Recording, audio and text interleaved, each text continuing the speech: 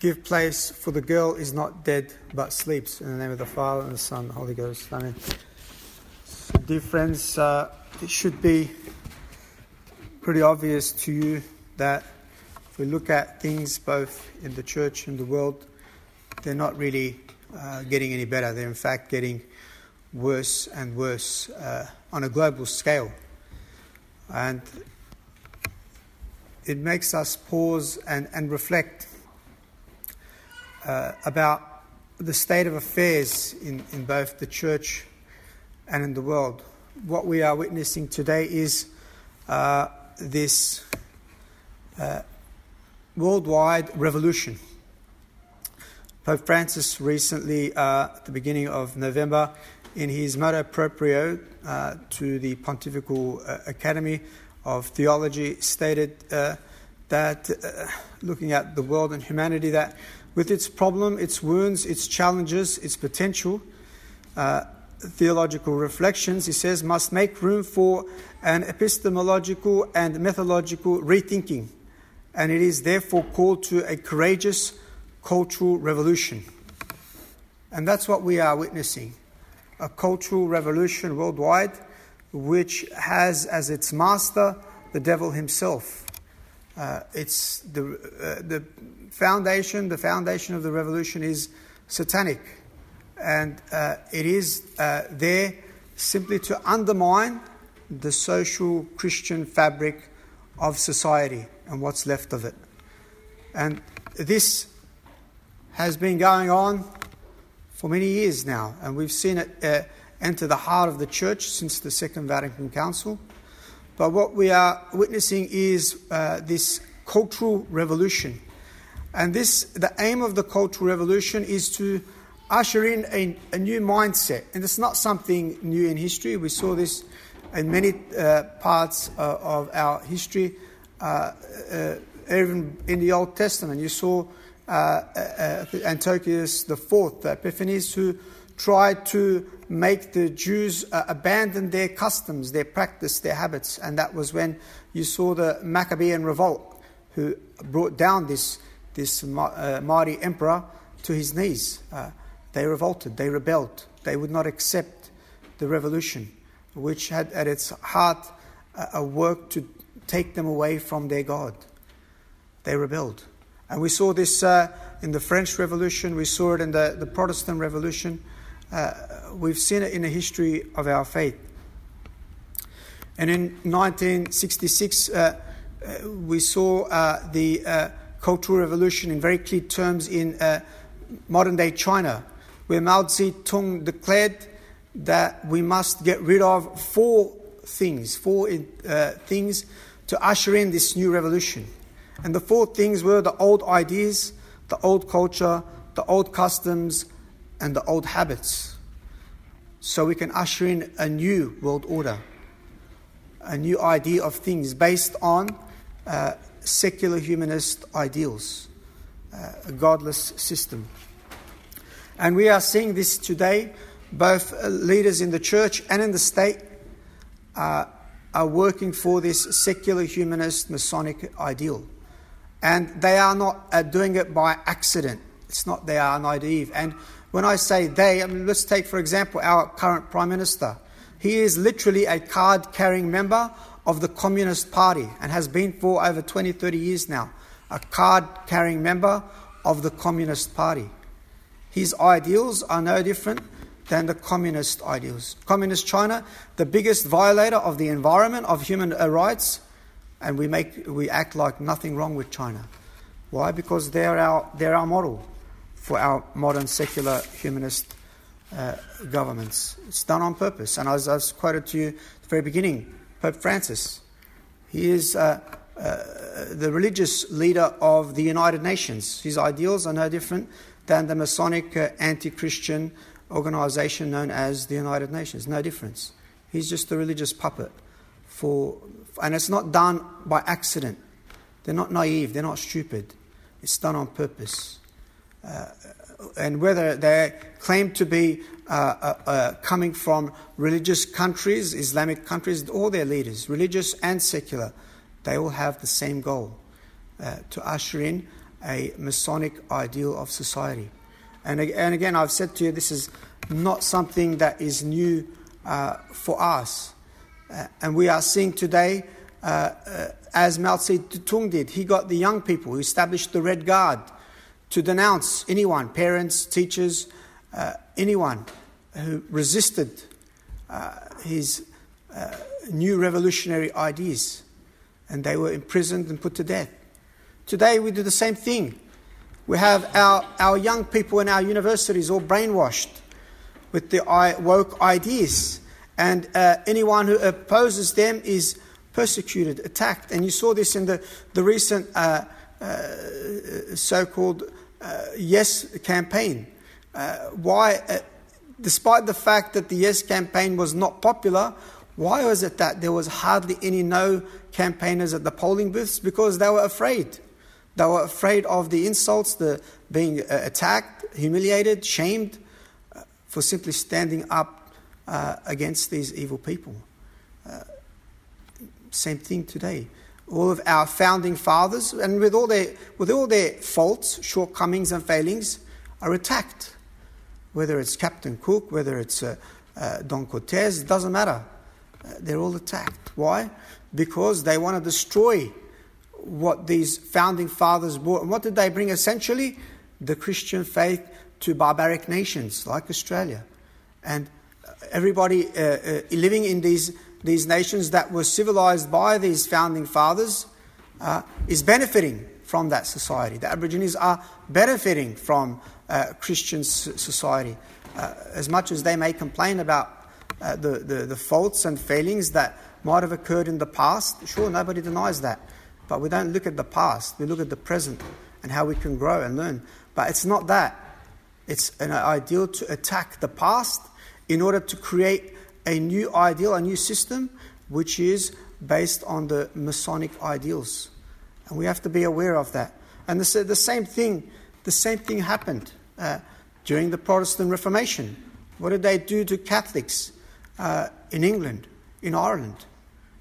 They established the penal laws, which forbade Catholics from going to Mass, from having religious items, entering professions, entering the army and having a position in the army, becoming lawyers, becoming doctors.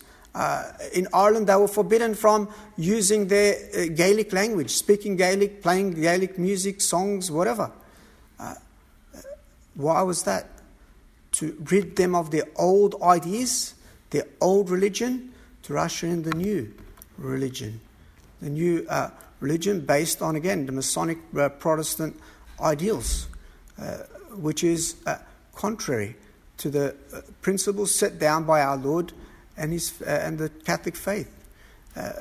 We are seeing, as I said, a cultural revolution. And what is this cultural revolution but a cultural genocide? And what is cultural genocide? It is, as any standard dictionary will tell you, it is an attempt at the destruction of a group's culture, religion and identity by means of active measures taken to achieve that purpose, to get rid of their art, their literature, their language, their beliefs, all aimed at spiritual death. And that's what we have seen in the Catholic Church. They got rid of our art, our literature, our music, our chant, ancient faith, ancient beliefs, whatever you want, and replaced them all with new morality, new beliefs, new ideals, new code of canon law, new lectionaries, new interpretations of Scripture. We have been stripped of our heritage, of our patrimony. And again, Pope Francis at this recent synod, what did he say? He said, we don't need a new church, we need a different church. But I hate to break it to you, we already have a different church since the Second Vatican Council. No saint, if they rose from the dead, would recognize the post-conciliar church as Catholic. It's an apostate religion, headed by an apostate pope.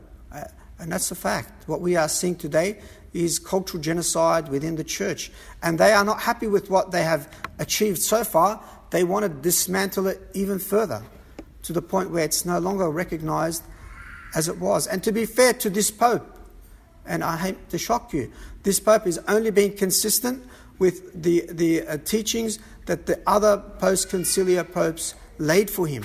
As far as Pope John Paul II was concerned, everybody's saved. It doesn't matter what you believe. That's what he worshipped at Assisi with all the false religions. Everybody's saved. Where all religions are equal, and we all get together and we just acknowledge that God loves us regardless of what we believe, how we live, or what we do. And if that's the case, then what Pope Francis is saying is only consistent.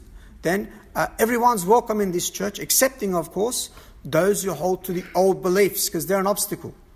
But if you accept the new beliefs that everything is good and everything is all right, and you accept our ideals, then everyone's welcome, because essentially everyone's saved.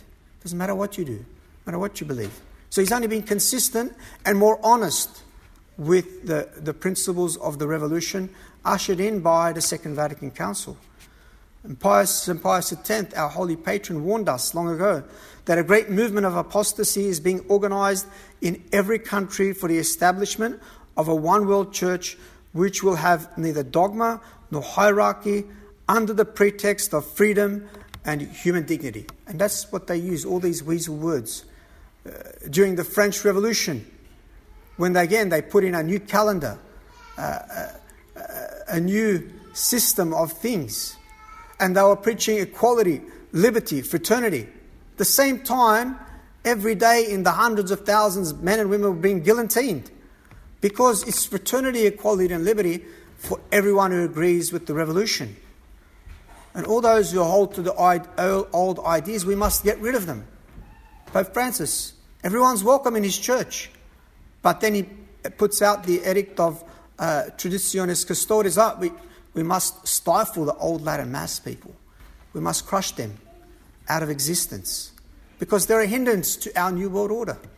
Because he understands very well the old liturgy represents a totally different religion to the new liturgy. He's being consistent. He's being honest. Two worlds are at war. As St. Augustine said, two cities.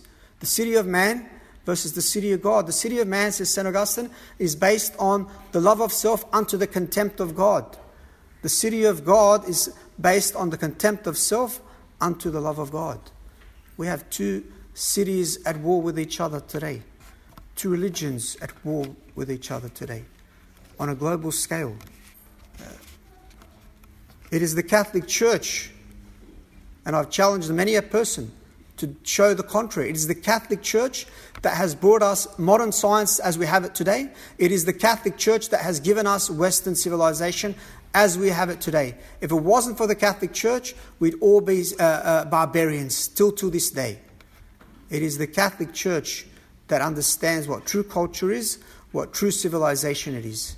St. Pius X, again, our holy patron, on this point says that the Church has spread civilization wherever her apostles have preached, preserving and perfecting what was good in the ancient pagan civilization, rescuing from barbarism and raising it to a form of civilized society the new people who took refuge in her bosom, and giving to the whole of human society, little by little, no doubt, but with a sure and ever onward march, that characteristic stamp which is still everywhere preserved.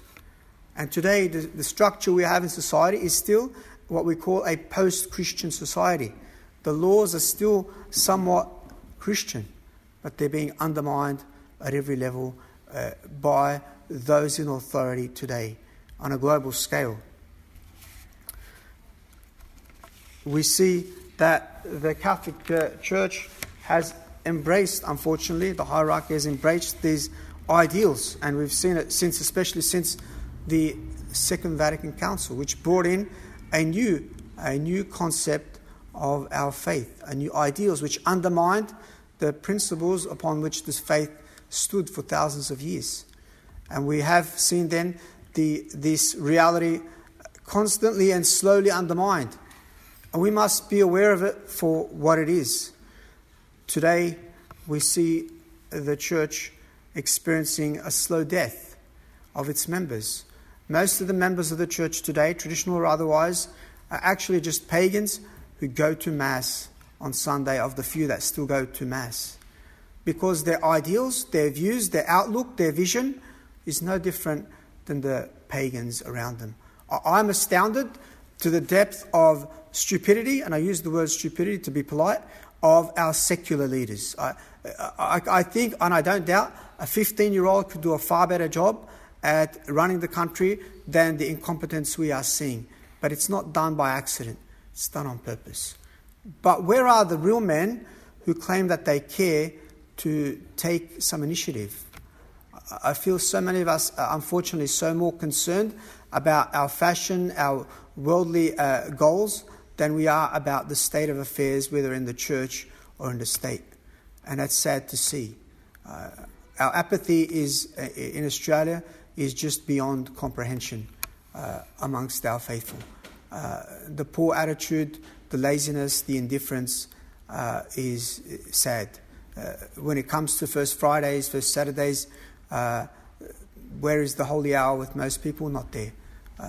Almost when we come to do the reposition on the Friday night, there's maybe 5 people there. 5.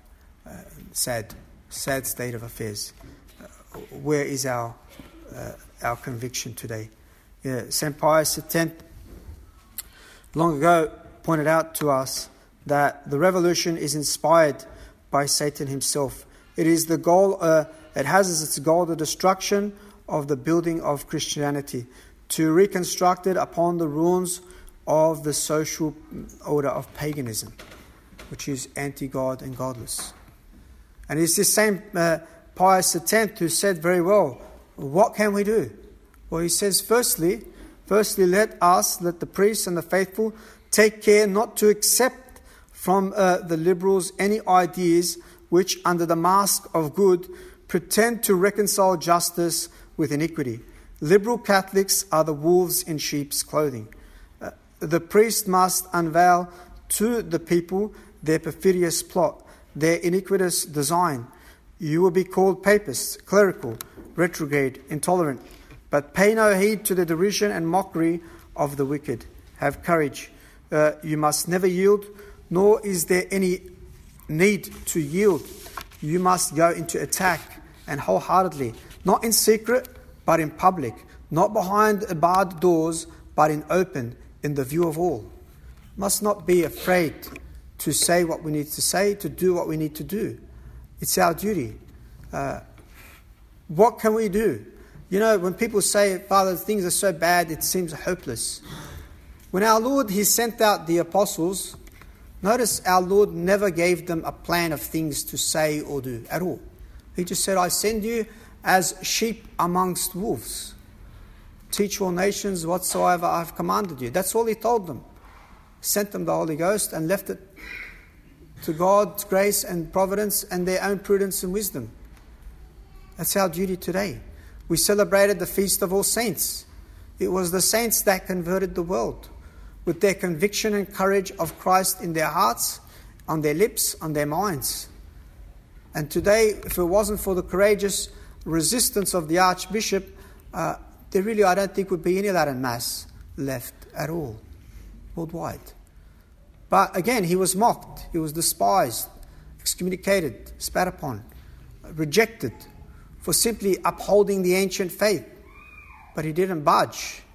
All the more became bolder, encouraged. By seeing their wickedness, all the more was he encouraged. All the more was he convinced that his work was the work of God. Because when the enemies of God attack you, then you know you're on the right track. You're on the right trail. It's very clear. And the Archbishop was motivated by that conviction. Today, for us, all the more, what we must first do is to remove the revolution from our hearts. Because the ideals of the revolution have eaten away at our hearts. Look at the way we think, we speak, we act, we dress. Our attitude, it's not much different than that of the pagan. So we must first remove the revolution from our own hearts, from our own eyes, from our own attitude. That's not easy for us. Because we are, at heart, we are all, and without exception, worldwide, the society, St. Pius X included, we are all liberal. We are brought up, as Archbishop Lefebvre said, we are brought up with the poison of liberalism in our mother's milk from the day we're born today. We are impacted by the society around us. And as I said, I show it to you in the apathetic attitude we have towards anything when it comes to our religion. Father will put notice in for the catechism, poor attendance. Father put notice in for the working bee, poor attendance. Why? Because our focus is somewhere else. It's not for our God. Let's be honest about that. The revolution has eaten our hearts. So we have to tear it first out of our hearts and then out of our minds. And what do I mean by tearing the revolution out of our minds? I'll make it very clear for you what I mean.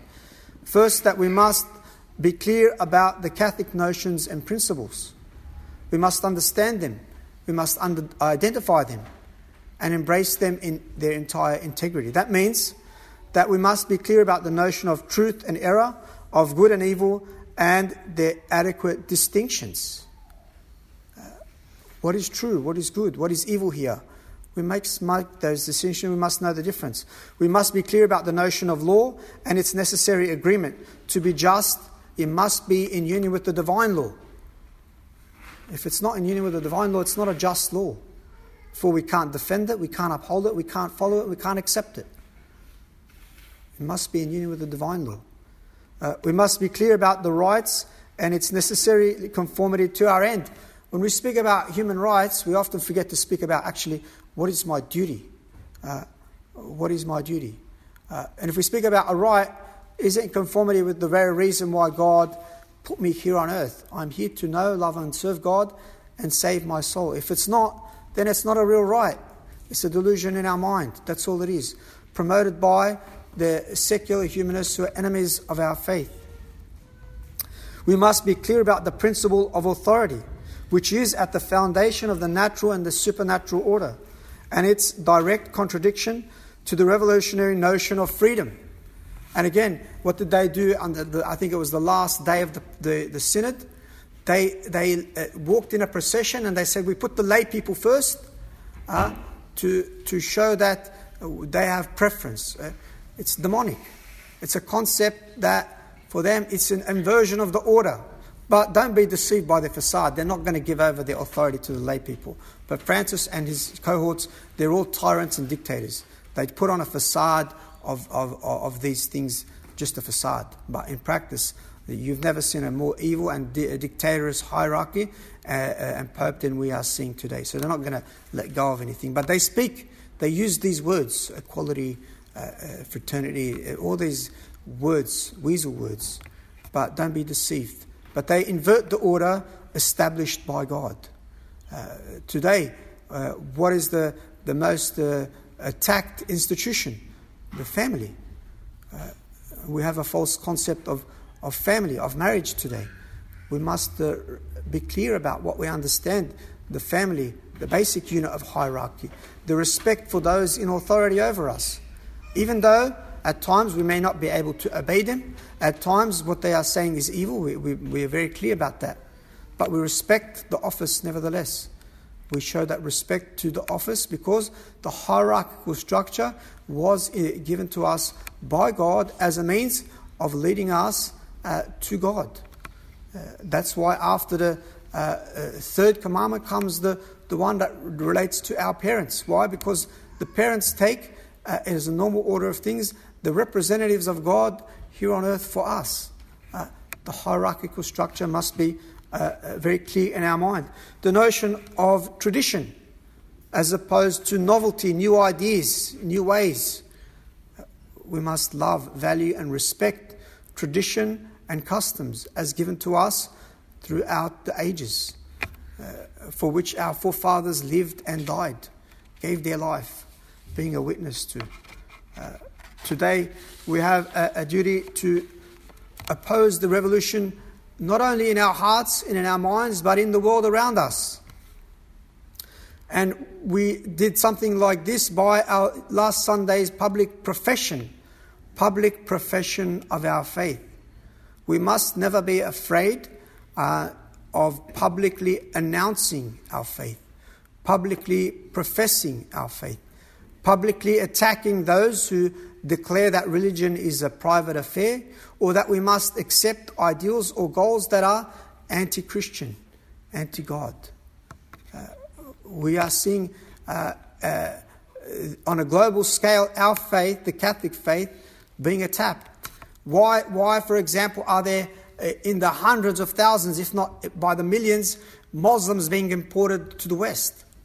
So that those nations can no longer claim a Christian identity. Muslims can go in procession, and they do so with zeal. Catholics don't care for these things. Muslims can openly speak evil things in public. Death to Jews or death to Christians. Christians in Catholic countries today, or Christian countries, are not even allowed to pray in front of abortion clinics without being locked up and put in prison. How do you explain that? Where is the zeal of the Catholics for their faith? To accept such nonsense from a secular, so-called Christian democracy. And yet the Muslims can shout evil, vile things and no punishment for them. But Christians can't pray in front of an abortion clinic. You can't pray in public. It's not allowed. And we've accepted this. And we've allowed it to be accepted. Instead of being enraged. And we're not enraged. And that's a sad thing. Because it means that, as I said, we are just pagans who go to Mass on Sunday. It's a betrayal of our Lord. That's why last Sunday's procession is such an important event in our life of our parish. Because it's a public witness of our devotion to our Lord. And the world needs to see this public devotion because they have been poisoned by the ideals of the revolution. And we must counteract it wherever and whenever we can. And if I can give you a noble example, which always stuck in my mind, from secular history, because I think sometimes we can look at the lives of the saints and just think they're a nice fairy tale.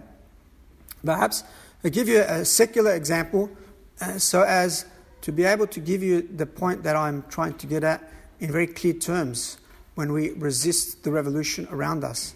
And that is of a well-known character, Gaius Mutius Claudius, who lived in about the year 508 years before Christ. He was a young man in the Roman camp. Rome at that time was surrounded by an enemy force. And so it recognized that the king, the Claudian king, Portia, was about to lay siege to Rome. And that would be the end of this great empire. And so this young man, Gaius Mutius Claudius, he took leave from the Senate. He asked permission from the Senate to go into the camp of the enemy in order to assassinate the enemy. They gave him permission and he went in. And there were two men. It was the day of the paying the soldiers their money. And there was two men who dressed the same. So he went to attack the man who he thought was in charge, the king. But he ended up attacking simply the one giving out the money. And he made a mistake. And he was captured. But it's interesting, when he was captured, he said to them, I am a Roman citizen, men, and call me Gaius Mutius. I came here as an enemy to kill my enemy, and I am ready to die as I am to kill. We Romans act bravely, and when adversity strikes, we suffer bravely. He also then declared that he was the first of 300 Roman young men to volunteer for the task of assassinating Porcian at the risk of losing their own lives. And then he said, watch. As he said this, he grabbed hold of this fire that was lit for offering sacrifice to the gods. So he thrust his right hand into this fire, and giving no indication of pain, he kept his hand until it had burnt. And the king was so astounded that he said to him, if this is what you are willing to suffer, and you are only one for your kingdom, what a terrible kingdom must it be? He let the man go, convinced of the great battle that is not worth fighting. If you're willing to risk all this to kill me, and you're only one of many more to come, he left Rome be. And that's an example for us. This divine determination to never budge under the revolution, to never embrace the ideals of the revolution. Determination, conviction, not by our words, but by our actions, that we will not budge and we will not let go of our ancient faith. We will not compromise on the ancient faith, the ancient liturgy, the ancient teachings of the church. They're not up for negotiation. And notice how these men will lay down everything for secular, worldly ideals. And we, to gain the kingdom of God, what are we willing to lay down? At the end of the day, these people, like this man, what do they have after this life that would motivate them? Nothing. We have the life to come in great glory and splendor, offered to us by our Lord. Our Lord says, "He who confesses me before men, I will confess before my Father." What should be our conviction, our determination when we see things like this around us in the world? We must not be deterred. We must not be frightened. We must not be discouraged. On the contrary, all the more that the enemies of our faith, and I take it off my hat to the enemies of our faith, because they understand all the truths that the Catholic Church has understood far better than we do, because they attack them with such zeal. The leftists understand the natural order. That's why they despise it. They understand the value of a woman, of a mother. That's why they despise and reject it. All the more. Whatever they despise and reject, whatever Pope Francis despises and rejects, all the more must we love it.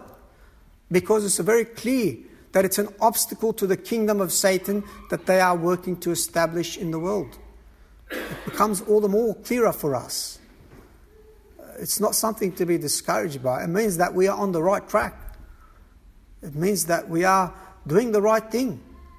All the more should we be emboldened, encouraged, convinced that we have to be upholding these principles. And as the book of the Apocalypse says, it has been given to the beast the power to wage war against the saints and to defeat them. But the last victory is our Lord's victory. This time was prophesied by our Lord and the saints and the church fathers and doctors and popes. They told us these things would come. It's part of our lot, like it was part of our Lord's lot. But we must remain firm. Our Lady was firm beneath the foot of the cross. She was not wavering. She was not doubting. It must be ours. I simply just want to conclude to you the beautiful words of that great anti-liberal Louis Viau, who said this about the revolution. He says, "Let us never fear the apparent impossibility of human success.